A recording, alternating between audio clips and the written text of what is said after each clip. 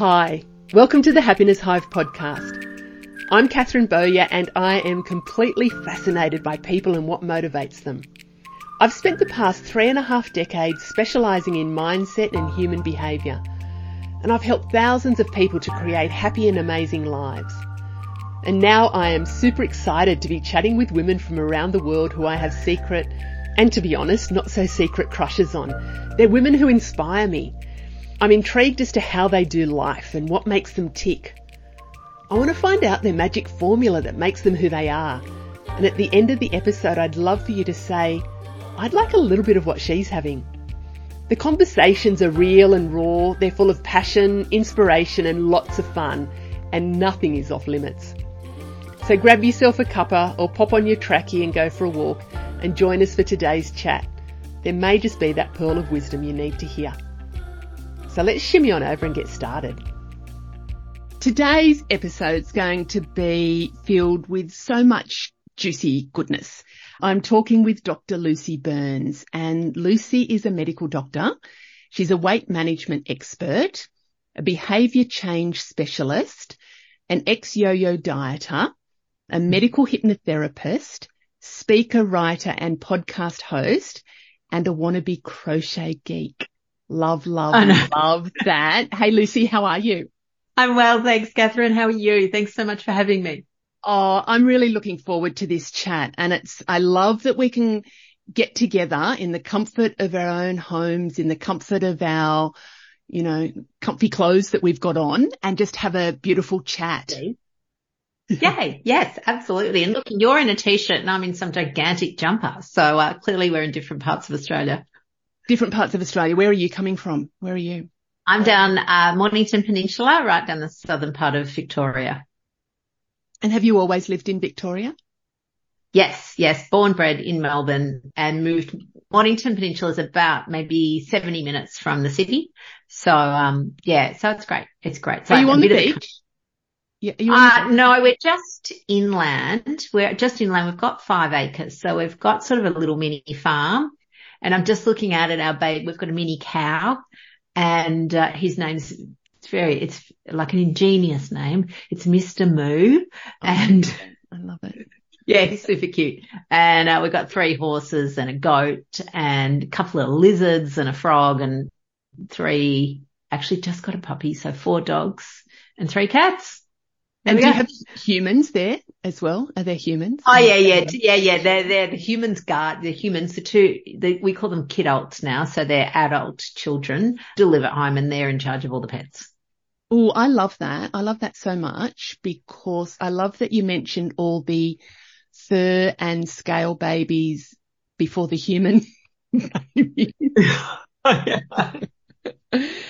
How long have you been on the farm for? How long have you been on the farm? 20 years. Oh. 20 years. We moved here when my eldest was about 18 months. Mm. And, and look, seriously, I look at their childhood. They had the childhood. I had a great childhood, so I can't complain, but they've had the one that I kind of wanted. Like I always had coveted having a horse in my backyard and, they've got it. So lucky things. Lucky things. And that's my wish list. Ours is on. So I've been dreaming of that to do a sea change and have a little farm by the coast. And that looks like it's kind of coming to fruition in, I reckon, the next 6 months, which I'm super excited. And my husband, my husband, he does not, I'm talking about all the little fur babies that we'll have there as well, because my kids are grown up as well and left home. So I'll pick your brains when we're ready to move. Oh, yeah, absolutely. Absolutely. Wonderful. Now, you're a doctor. You're a medical doctor. How did you know that you wanted to be a doctor? Was that something straight from school that were you one of these people that knew exactly what you wanted to do? Not at all. Not at all. And in fact, back in the days when we went to school, basically there was sort of only one path. You went to school, you got some marks, you went to uni. And if you didn't go to uni, you went and did a trade or worked in a shop. That was sort of the 3-pronged approach. So I thought, I'll go to uni, but I wanted to do a course where you came out and you were something. So not like an arts course or a science course where you then had to kind of then think about, well, what is your job going to be? So I kind of laughed because I put down medicine because I thought, oh, good, yeah, I'll be a doctor. Law, oh, good, I'd be a lawyer. And physio, oh, good, I'd be a physio. And now that I know what lawyers do, I'd be a rubbish lawyer. I'd be terrible at it.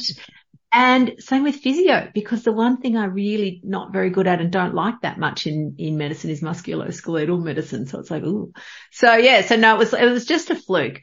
One of the things that is so great about medicine though is it's really broad and you can really curate it to what your interests are. And I look at my career and it's changed enormously over in fact, 30 years I've been a doctor. Yeah.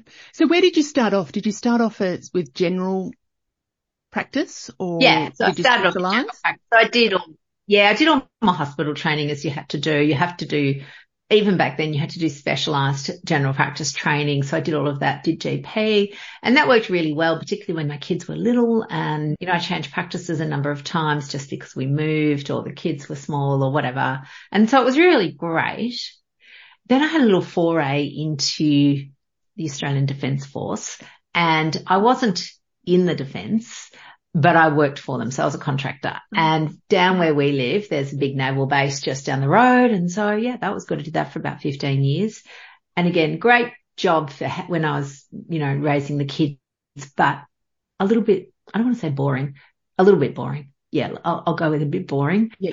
And it got to the point where actually it was no longer lighting my fire. So, yeah, and look, along the way, I think how you talk to people and you found out how did you get into your area that you're in, and often it's about themselves, like it's because they had a problem or they had an issue or they had an interest, and that's really how I got into weight management and metabolic health. It was because I had a problem, unbeknownst to me. I basically, and I reckon lots of women, particularly our age, might get this, where you've spent your whole life dieting. So you're either on a diet. Well, I was either on a diet or on a bender. Yeah. Diet or bender. They were the only two sort of gears I knew. Perfect, or eating all the chocolate before I had to go back on another diet.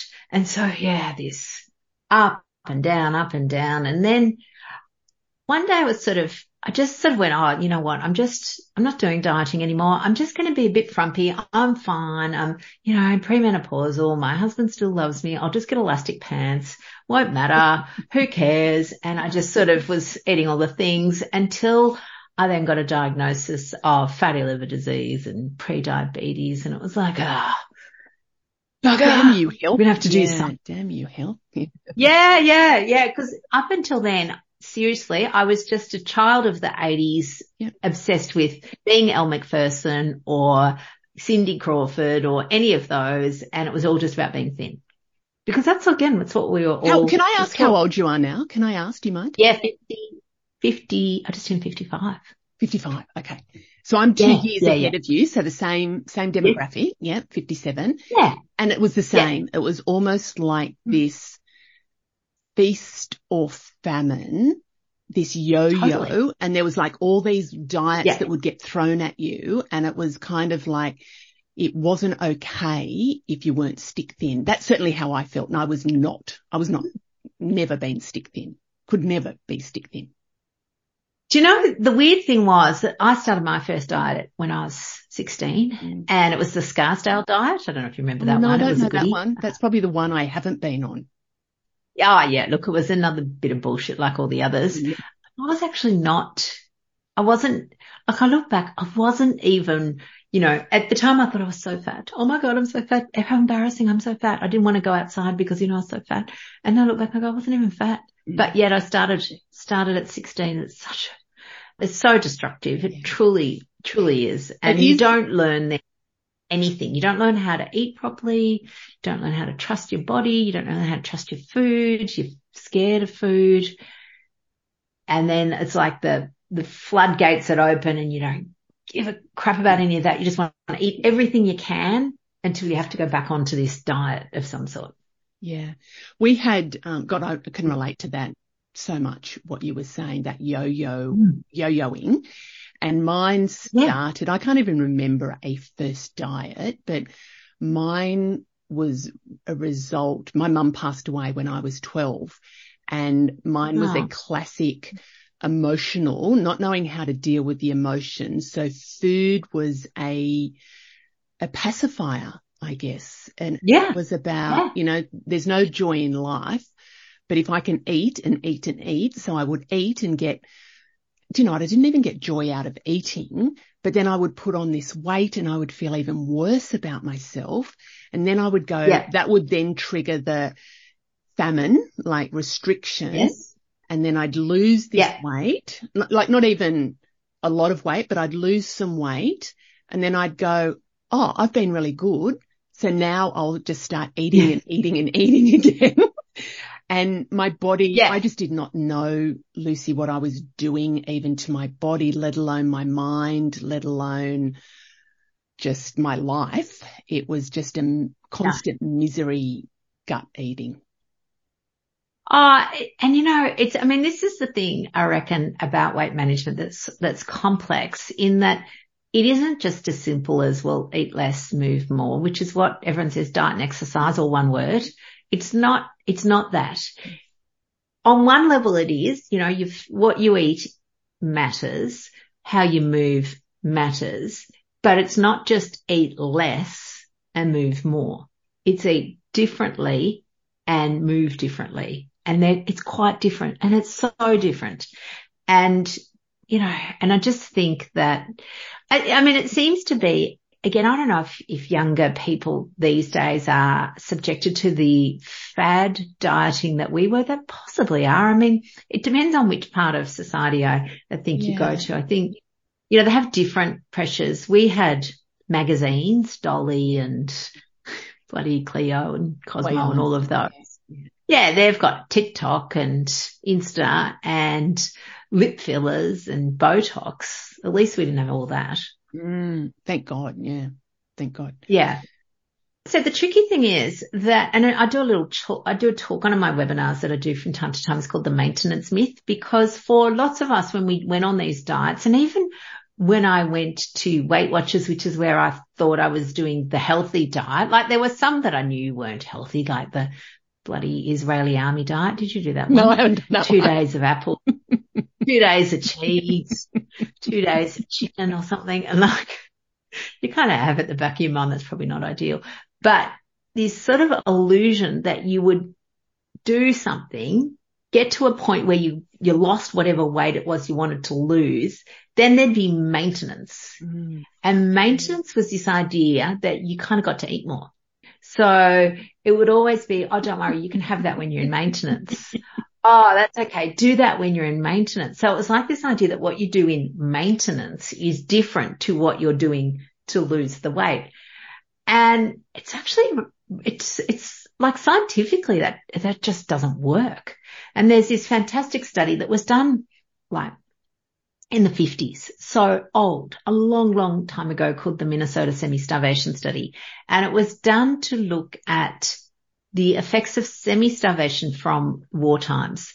So they basically got this bunch of, and they were men, so it's different. Again, all studies are done on men back in the olden days, but it was done on men, and they got 30 or so of these blokes, and they were actually people that were wouldn't, with conscription, they didn't want to be conscripted. So instead of putting them in jail, they put them in this experiment, and it was it went for a year. And so for the first 3 months, and they all lived together and all this sort of stuff, in the first 3 months they fed them 3,000 calories, which again, you and I know that sounds like an enormous amount of food. Because I did 800 calorie diet. I've done calorie diet. These blokes had 3,000 calories, and they did a little bit of exercise, and they were weight neutral for this 3 months. So that was fine. Then they halved their calories to just over 1,500, which to me, again, as an ex-dieter, I thought, oh, that's plenty. That's still all right. 1,500. Yeah, they're doing all right. Yeah, that's plenty of food. But interestingly, over time, all of these changes occurred, both physically and psychologically. So psychologically, the things that happened were they became obsessed with food, and they started, all they could talk about was food. And then they started reading recipe books, And then they started hoarding recipe books. And then they started talking about all the food they were going to eat when the experiment had finished. And then some of them were even hoarding things like cooking equipment, so wooden spoons, and just thinking, oh. So there's a bit of me thinking, oh, I used to do that. Yeah, I was going to say I could be in that experiment. Yeah. Yeah.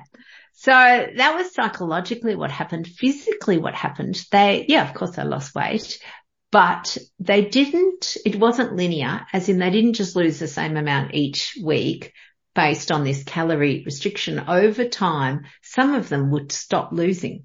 So because it was an experiment, what they would then do is cut the calories even more to ensure that they kept losing. Yeah. And some of them got down to like 400 calories a day so that they would keep losing. Oh. And then and then of course they were actually hungry. Yeah. So there was hunger, this psychological obsession with food. And then they started getting the physical effects. So they'd get cold. They'd be walking around with jumpers. Their hair would fall out. Their fingernails would stop growing. Their heart rate would slow. So basically their body was slowing down their metabolic rate because it recognized there wasn't any food coming in. So that's what when people talk about, oh my God, you're in starvation mode, that's what these guys were in. And then they got to the end of the 6 months and they said, okay, go back to eating your normal food now. So they did that. And of course, what happened? Well, they all put on their weight. Yes.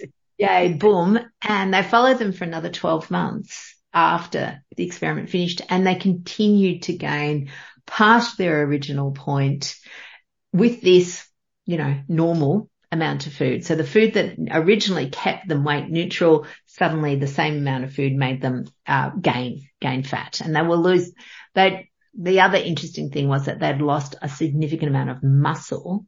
So the number on the scales at the start versus the end, even when it was the same, their body composition was completely different. And so it's like, and I reckon I did that little mini experiment on myself, maybe, 50 times. Yeah, same. Do you know, I can see that. We used to, my husband and I, when the kids were little, there's a place here in Canberra called the Tradies, and it's the Tradesmen's Club or something. They used to have tram carriages, and you'd go into the restaurant in the tram carriage, but they would have schnitzel, and they would do this double huge, like even one of the schnitzels would be it'd be enough for 4 of us. But anyway, they used to do double. So my husband and I would go, okay, let's go to the Tradies and have a schnitty because we'll go on a diet tomorrow. Like we would go and eat this double meal going, okay, so now that was about the mindset. Then we would do that famine bit, for however long, and it just wasn't sustainable. It was just ridiculously pressure on ourselves, not good role models for the kids.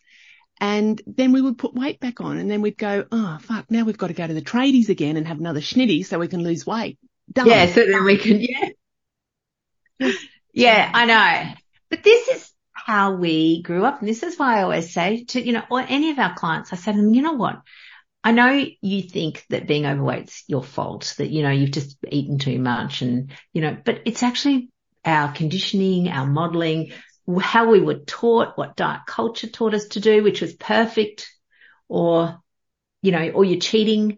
So, words around dieting are so awful because it's all about cheating, breaking your diet, not being strong enough, having no willpower, being weak.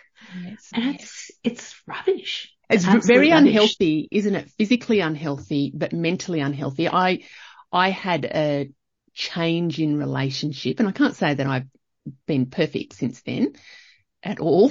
But when I was, being a role model for the kids, it was kind of like, that's not really a great role model to be doing this yo-yo dieting. And I think when I put on a lot of weight with my son, and I just went, you know what, that's not healthy. I want to look after myself in a like a healthy as possible way that I can do it. I'm, still experimenting a bit. Can I ask you, Lucy, like you work, you're a weight management specialist. What's the demographic of your clients? Are they is there a demographic or not? Yeah, absolutely. So initially I guess a lot of it, we predominantly seem to attract women. We certainly have a subset of men, and a lot of the reason I think women seek us out is that, I've been them. I am them. Yeah. I know. And so they see that, and that therefore and being able to have, changed my relationship with food, lost that 20 kilos that has never come back. Like, it's never yo-yoed, maybe a kilo here or there, but not 10 on, 10 off, 10 on, 20. Oh, none of that. None of those sort of wild things. I often describe it now as I used to think about driving down the road of life, and you're on this sort of careering out of control. You're on one side and you're on the other side and you're on one side, and it's like just completely feeling out of control. And now I'm sort of just in the middle, and I've got this little lane assist that just does a bit of this. And it's I love that. I know, so much more peaceful, I guess. So as you know, I work with Dr. Mary, and we spend a lot of time talking to people about diet culture, about behaviour, about being able to change your relationship with food. And it's interesting because there's a little subset of men in there that have also been influenced by diet culture, not nearly as heavily as women. Because for them, again, and blokes, their identity was never tied as much, or their value or their worth in society, in our generation, was never tied as much to their physical being. Whereas even now, I think, though, young guys now, I think they're going to have a lot more. We're going to see a lot more coming forward as we've now glorified men's bodies as well. I would predict that. That's my prediction, that there'll probably be, there's pockets of men, I think, that, because I experience that when I'm coaching, there's pockets of men that sort of have that low self-esteem and not necessarily body related, although some of them it has been. But I think probably younger guys might experience, I think it's possibly a little bit more pressure around having to look a certain way. And And I think the other interesting thing, and you alluded to it earlier in some respects, is that, being particularly, and again, even the words that we use around overweight and obese is such a bad word. It is used, as a slur and as an insult, like a lot of medical terminology ends up becoming. But what we do know is that trauma is a very strong root for a lot of this, because people seek solace in food. And it's when you're 12 or 7 and you've got no other skills and you don't know what else you can do, you can raid the cupboard because it's there and it works. If food didn't make us feel better, we wouldn't be doing it. Yeah. So it works. And that's the sort of conundrum. You've got this thing where you've got this need to fill, and we can do it with food, and it's very effective. And doing it every now and then doesn't have any health implications at all. But when that's our only tool and that becomes the thing we do all the time, then we can develop some health implications with it. And that's where it becomes then this problematic thing. And people feel so bad, and I go, oh God, please don't feel bad. Like, you haven't robbed a bank. All you've done is used a tool that at one stage served you so incredibly well, and perhaps now doesn't serve you as well. Yeah. I like one of your little quotes is about, you can't hate yourself thin and you can't berate yourself well. You can't, and that's the same with just living life, whether it's about our health and wellness or any area of life. If we hate ourselves and criticize ourselves, that's not healthy. That's not a healthy strategy. When you were talking about the habits and we do what we do because they're our coping mechanisms, so that was 45 years ago that my mum passed away.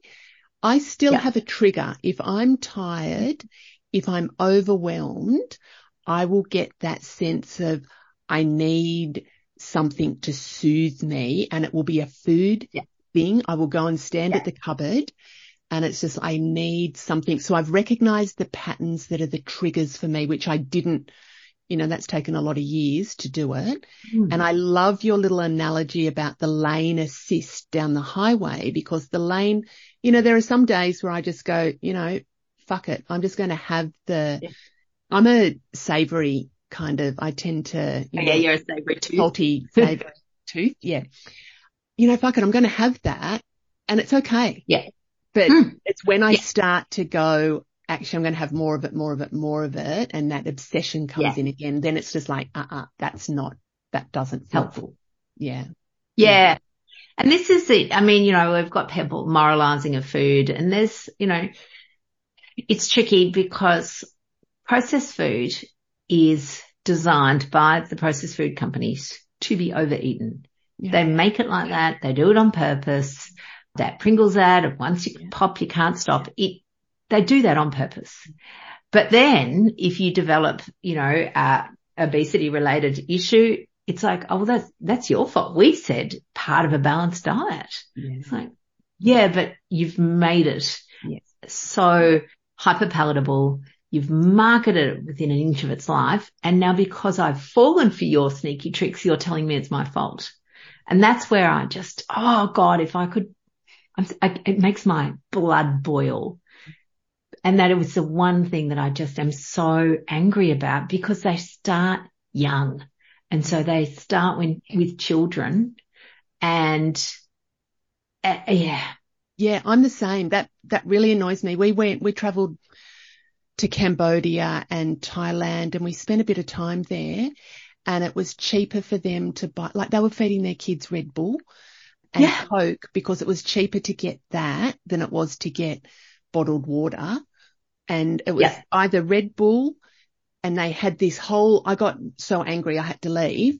They had this truck driving around with the big alarms on it, and it was a special competition that if you came and bought whatever Red Bull, you would go into an entry to win a motorbike. Now, motorbikes are really highly prized out in the middle of nowhere. And they were just the same thing. They were getting people addicted. Made me angry. Fuck, it made me angry. Yeah. Oh, I know. And I can see it happens in so many industries. Like I look and go, gambling ads. Yeah. In Australia now, they're food, the companies that are tied to kids sport, they're not doing it because they're benevolent. No. They're doing it because it works, and it's their job to make money for shareholders, and that's all they're actually interested in. And they'll dress it up as some other thing, but it's a wolf in sheep's clothing, and it just. So yeah, I think it's definitely not, when we boil it all back down, being overweight is definitely not just, you ate too much and you didn't move enough. No. So what are some of the things that we can do if we're kind of getting a little bit conned in the supermarket? What are some things that we can do? Like, you've got a number of programs, but also when you're consulting with your clients, what are some of the tips for us to manage to manage that healthy weight, or if we are even a little bit overweight, what we can do? So I think the first thing is, our principles are definitely real food. So whole food is, as close to nature intended it to be, is always the most helpful choice. Now, again, if I'm not banging on about, Coke and Red Bull, I'm banging on about health foods. The health food aisle should actually be called the unhealth food aisle, because in it is packaged food that's dressed up as health food when it's not. And so it's health washed with things like high protein, high fiber, high, low GI, and it sounds reasonable. And unsuspecting people are buying foods like this for their kids, and it's just garbage. So, and I get it is harder in this society where you've got kids who are, buying little packets of things that are always in shiny coloured, brightly coloured things. It's hard to kind of compare a few cherry tomatoes with that. We're going, what? And, even to the point where fruit these days has had to, it's modified, and there's a particular brand of grapes called Fairy Floss grapes that have been bred to be higher in sugar. And half of it is because they're trying to compete with tiny teddies. Oh, goodness. But that, Gosh. then we start to go and go, well, God, even fruit's really high in sugar these days. It's still way better than a Mars bar, but it's not quite as healthy necessarily as we've all been led to believe. And again, it's not our fault. You know, again, you and I, we grew up in the low fat era where low fat guidelines were there, and that's been just a serious disaster. We now know that fat in our diet is really quite helpful. It's useful for our vitamins. It's useful for many of our metabolic hormones.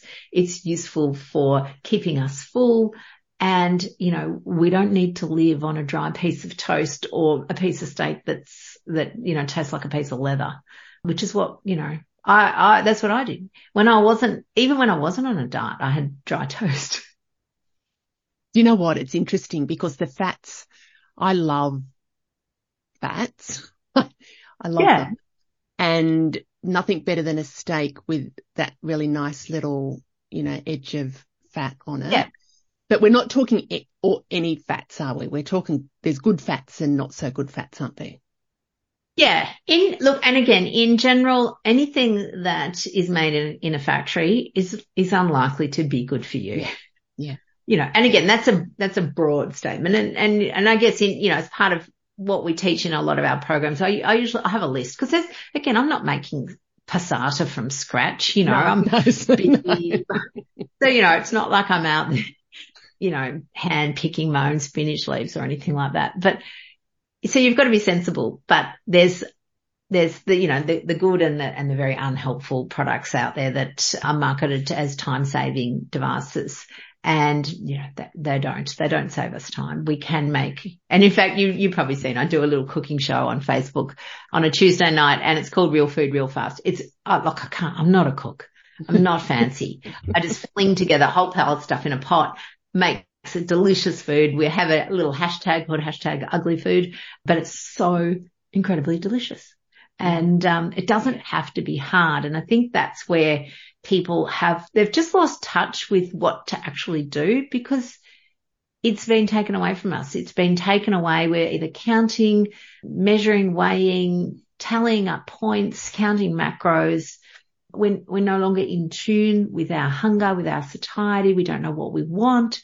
We eat mindlessly. We plonk in front of the telly. And really, I think you gave such a great point of that knowing your triggers, like learning to know yourself. Yeah. You know, and we always say weight loss it's more than a meal plan. It's like a personal development journey. Yeah. And when you learn to know yourself and know what's easy to regulate, and I love that word of regulating because there's foods that, you know, I can eat a piece of bread and I don't want a whole loaf. I couldn't care less. In fact, to the point where I couldn't even be bothered to eat the piece of bread in the first place. But, you know, a Lindor ball, if I have a Lindor ball, I'm likely to want the whole box. Yes. So it's still easier for me to have none than one. Yeah. But I can eat some berries with a beautiful cream on it. It's so delicious. You can taste it. You get your taste back. It's so gorgeous. But I don't need to eat a whole field of berries and a whole cow of cream. No. And I think that's the thing, isn't it? For me, when I'm working with my clients, I have a life wheel which divides life up into these different segments. And I get the clients to just rate where they're at now in life out of 10. And are there any areas that sort of need some attention? I don't believe that we can have a 10 out of 10 life all the time. I think, you know, there's ups and downs but one of those segments is health and wellness. And for me, that is one of my priority areas because, you know, sure, having money, having a great relationship, having a job that I love, they're all great. But if I don't have my health, I can't do anything with that money.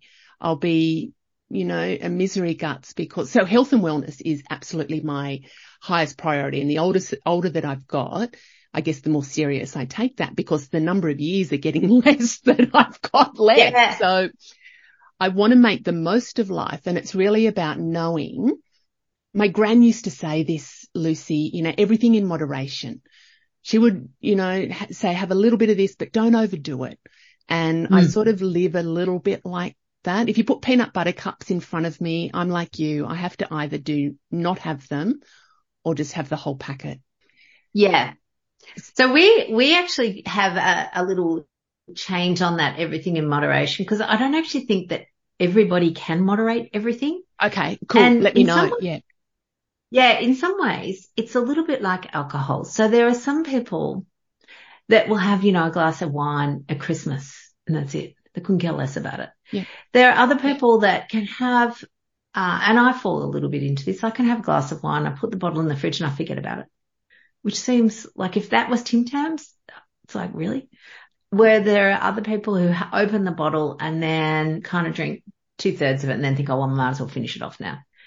And then you've got the sort of third category, which are people whose, for whatever reason, alcohol just rules their life. And, we know those reasons are all very complicated. And even despite severe adverse outcomes, they lose their house, their marriage, their health, they still can't stop. So that's that true addiction. Yeah.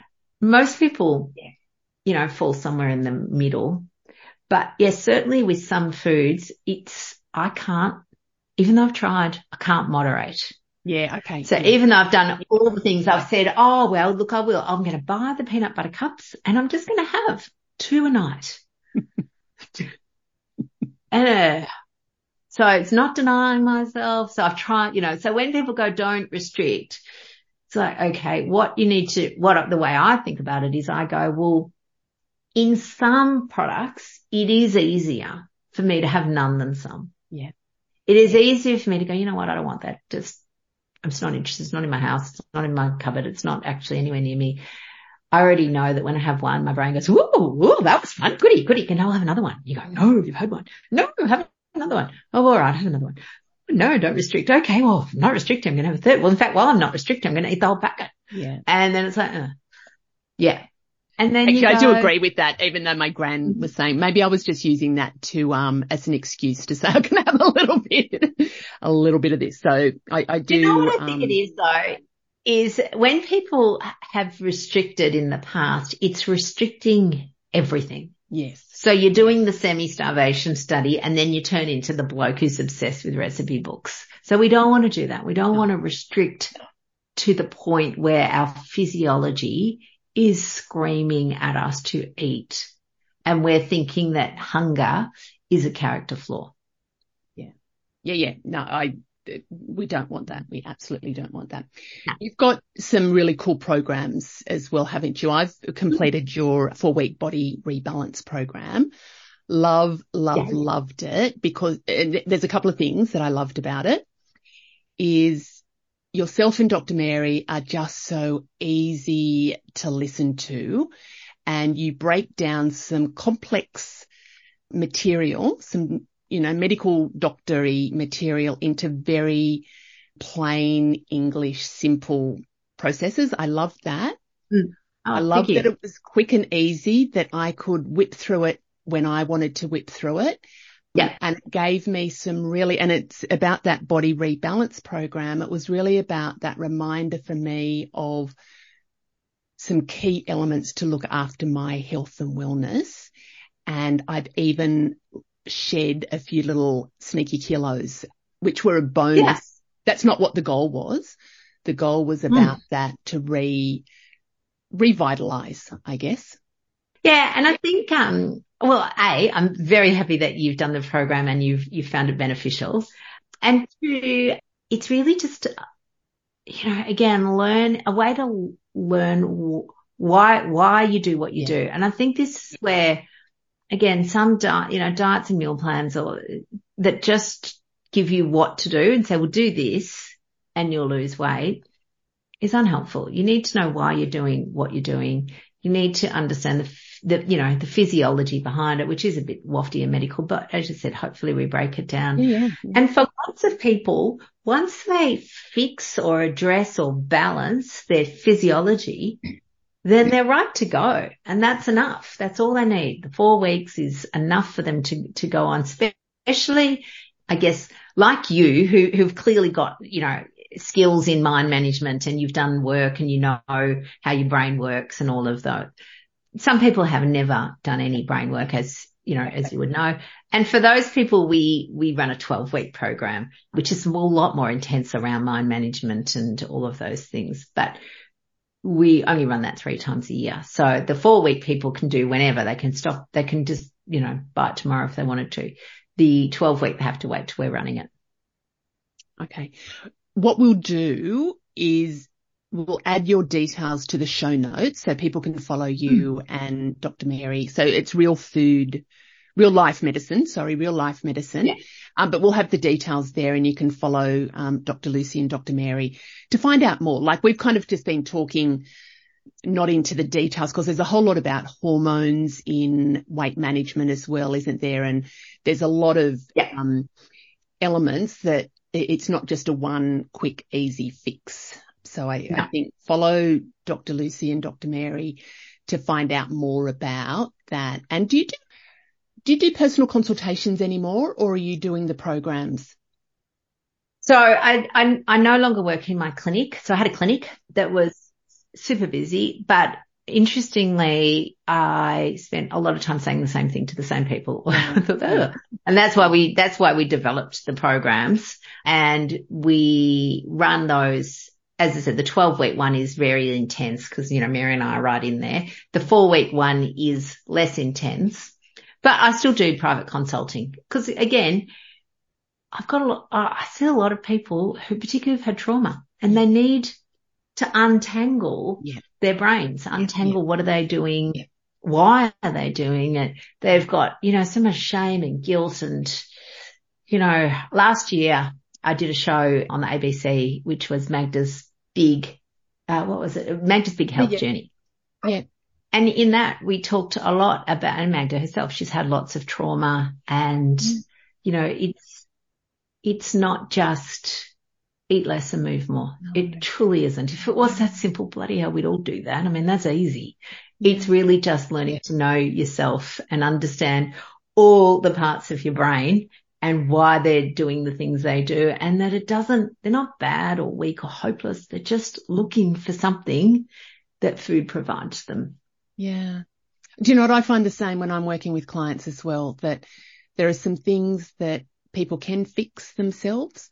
It's often, I find, you know, the mind that created the scenario, it's hard to fix it in that same mindset. So having somebody externally help guide you through a process and ask the questions, and also you probably see some stuff, you know, the patterns that people often don't see themselves. They often don't see them themselves. So we'll have all of your details in the show notes. Oh, thank you. What fills your cup aside from helping people to feel great about themselves and life? What else? What fills your cup? Yeah. So I guess it's funny because as I look out the window here in Melbourne, where it's cold and miserable, and I'm wearing 3 jumpers, I actually love the sunshine. I really do. I love going out in the morning when it's sunny, and I do swimming. So, you know, as a little side note, then it's a whole nother story, but I have muscular dystrophy. So I have a significant disability and no longer really walk a lot at all, really, but I can swim. So swimming for me is now my thing of, you know, exercise that feels good. I do it because I like it. It improves my mood. It makes all my joints feel good. I don't do it anymore to flog myself. So yeah, so I do. So I love that. And as you said, I love, I love crafting, which makes me sometimes feel like I'm 90 because I love a bit of crochet. I'm not very good at it. I don't do it to, I just do it because I like the repetition of it. I like the thing. I like creating something. And honestly, the other super daggy thing that I really love doing is jigsaw puzzles, which again is really fun. I do them with one of my friends when we're on holidays. It's like, oh, that was fun. So yeah, they're the things. I love that. I'm with you. Love sunshine. That just boosts my mood. I get the seasonal affected disorder. That's a real thing, isn't it? Yes. I get affected by, doom and gloom, like temperature, but also moods and stuff. So sunshine. Yeah. I haven't swum for quite a while. Used to be a big swimmer. Haven't done that. And I also am a crochet beginner. I love the doingness of something, but if you put a jigsaw puzzle in front of me, I would probably, I don't know, I'd have to stab my eye or something. That's not the thing. But I reckon we'd have a lot in common. We could do crocheting together. And Yeah. And I think, the thing is that I guess the other thing in amongst all of that is just, deep connections. Yes. I'm no longer interested in superficial hoo-ha. Can't be bothered. And there'll be a point where I get to these days where I've done enough chatting and, some poor person will sit next to me at the bus stop or whatever, and I'll just think, don't talk to me. I'm done. Yeah. But if it was my good friend who came and sat next to me, I'd think, oh my God, I love you. Where have you been? What have you been doing? All that stuff. So do you think that's an age thing as well? Do you think that's, a right that we have with the number of birthdays that we kind of go, yeah, no, I don't need to do that. That doesn't make me happy anymore. So I'm not going to do it. Yeah, absolutely. Oh, Lucy, it's been an absolute joy to talk with you, and we'll have all of your details, programs in the show notes that people can find you. And, I'll be in touch about the little hobby farm to find out what miniature cow to get. Yes. Yes, we have. We've got a miniature Hereford. He is super cute, and he's little. He's not much bigger than a Shetland. So it's good. That sounds good. All right. Yeah. Thanks, gorgeous. Oh, see you. Wonderful. All right. Okay. Thanks so much for having me. Thank you for listening. I hope you enjoyed the episode. You can spread the love by sharing it with a friend so she can have a little bit of what we had today. And don't forget to rate and review so we can get it into as many hearts and ears as possible. You can keep the conversation going on my Happiness Hive socials. And if you'd like some more high vibe happiness in your life, come and join me in our community of inspired and motivated women at the Happiness Lounge. This is my online membership club and your central hub for everything you will need to be truly happy and bounce out of bed every day, living and loving your best and most beautiful life. To find out more, pop over to the Happiness Hive website and click on the link Working with Catherine. Until next time, big hugs and happiness.